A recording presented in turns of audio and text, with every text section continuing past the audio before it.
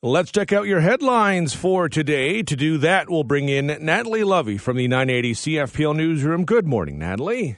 Good morning, Devon. There's an update to a fatal hit-and-run crash from 7 months ago.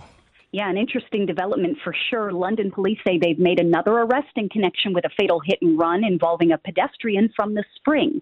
38-year-old Tu Ruin died of the injuries he suffered back on the night of April 23rd in the area of Adelaide Street North and Nelson Street. Two other suspects were already charged in connection with the case back in June. But yesterday afternoon, City Police announced 33-year-old Christy Birch of London has been charged with 4 counts, including obstructing justice and arson. Police say the suspect is expected to appear in court today. Well, a new kind of emergency room could soon be opening in London. Yeah, this is really exciting news. The London Health Sciences Centre is considering several major changes, including the opening of an addiction and mental health-focused emergency department. The LHSC consulted with hundreds of its staff members, dozens of partner agencies, and nearly 3,000 community members in developing the plan. Corporate Hospital Administrative Executive at the LHSC, Brad Campbell, told 980 CFPL nothing has been finalized yet, but a separate emergency department for mental health and addiction is a very real possibility. The LHSC officials are also considering the creation of a child and obstetrical care center containing a specialized pediatric ER. The new master plan's development comes as the LHSC, like other hospitals across Ontario, are grappling with staffing shortages, overwhelmed ERs, significant patient volumes, and long wait times. Let's go down to Ottawa, where the Prime Minister will be in the hot seat today at the public inquiry for the Emergencies Act. Yeah, Prime Minister Justin Trudeau will appear today at the public inquiry probing his government's decision to invoke emergency powers in response to last winter's weeks-long Freedom Convoy protests. Trudeau's testimony will cap 6 weeks of hearings at the Public Order Emergency Commission, which has already heard from 7 Liberal cabinet ministers about why the Emergencies Act was invoked in response to demonstrations in downtown Ottawa and at several border crossings.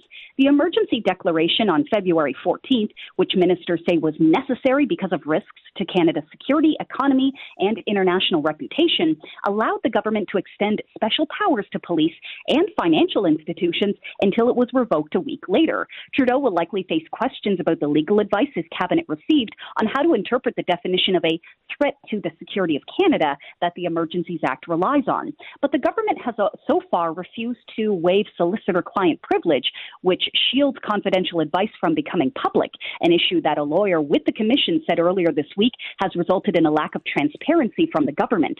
The Commission is taking place because it is required under oversight provisions in the Emergencies Act, with Commissioner Paul Rouleau expected to deliver a final report to Parliament by early next year. I know a lot of people in London were upset when Movati closed its London offices anyway, but if you used to work at Movati here in the city, you may like this news.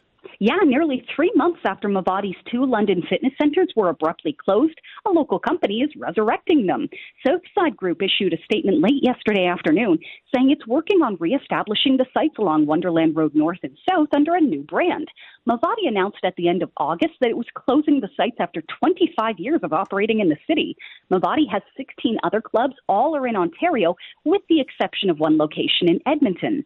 Southside Group says it's negotiated a lease termination with Movati Athletic, and the goal is to have the sites reopened in the next few weeks. Southside said it's even working to hire the club's previous staff members. And today is Black Friday. Yeah, November has overtaken December as the busiest shopping month for Canadian consumers, according to the Retail Council of Canada. Boxing Day was once Canada's busiest shopping day of the year, but the popularity of Black Friday and Cyber Monday have made them top days for consumers to open their wallets.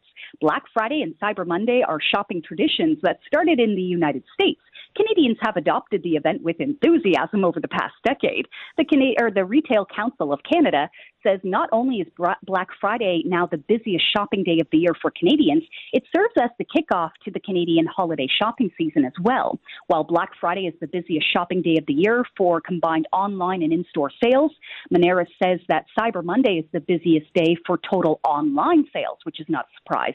Some folks may be making a trip across the border for deals in the U.S., but there's still a lot hoping that they'll score some great finds at home.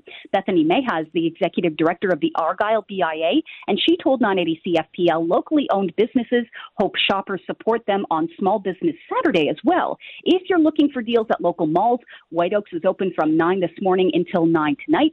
Masonville Place is open from 9 this morning until 10 o'clock tonight. Let's check out what happened on this day in history. And our first one goes way back to 2348 BC.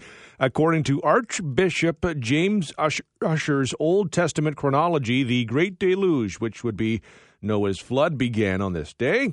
In 1715, a patent was granted to Thomas Masters for his wife's invention to clean and cure flint corn that made Sibylla Masters the New World's first female inventor.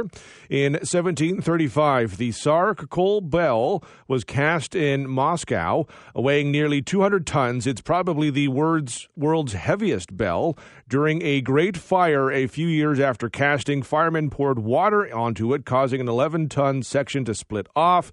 The bell stands on a platform in the Kremlin. In 1851, the first North American chapter of the Young Men's Christian Association, the YMCA, opened in Montreal. In 1885, Rocky Mountain Park was established at Banff, Alberta.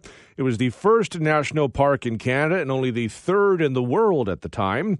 In 1914, Joe DiMaggio was born in Martinez, California. His 56-game hitting streak in 1941 endures as one of the most remarkable records in baseball or any sport. He died March 8th of 1999. In 1963, the body of U.S. President John F. Kennedy was laid to rest at Arlington National Cemetery. In 1973, U.S. President Richard Nixon announced measures to reduce energy consumption, including the prohibition of Sunday sales of gasoline and lower highway speed limits. In 1988, the largest earthquake to hit eastern Canada in more than 50 years occurred. The quake, measuring a 6.0 on the Richter scale, was centered near Chicoutimi, Quebec, and was felt from the Maritimes over to Michigan. No deaths or injuries were reported. On this day in 2000, 7 rejuvenated Eaton stores, now owned by Sears Canada, opened. In 2009, Canadian journalist Amanda Lindhout, who was 28 at the time, and an Australian colleague were freed 15 months after they were abducted in Somalia in August of 2008. In 2012, the Toronto Argonauts defeated the Calgary Stampeders 35-22 to win the Grey Cup in the 100th edition of the Grey Cup. In 2016, former Cuban President Fidel Castro died at the age of 90. In 2017, the Western Mustangs capped a perfect season and ended a 23-year Vanier Cup drought with a 39-17 victory over the Laval Rouge et Or at the U Sports Football Championship. The Vanier Cup, of course, we played this weekend in London. Unfortunately, it will not feature the Western Mustangs. And on this day in 2020, Argentine soccer star Diego Maradona died at the age of 60. Celebrating a birthday today, we have John Larroquette, turned 75. Jill Hennessy, Canadian, is 54. Christina Applegate is 51. Donovan McNabb turns 46. And Joey Chestnut, Mr. Hot Dog himself, turns 39.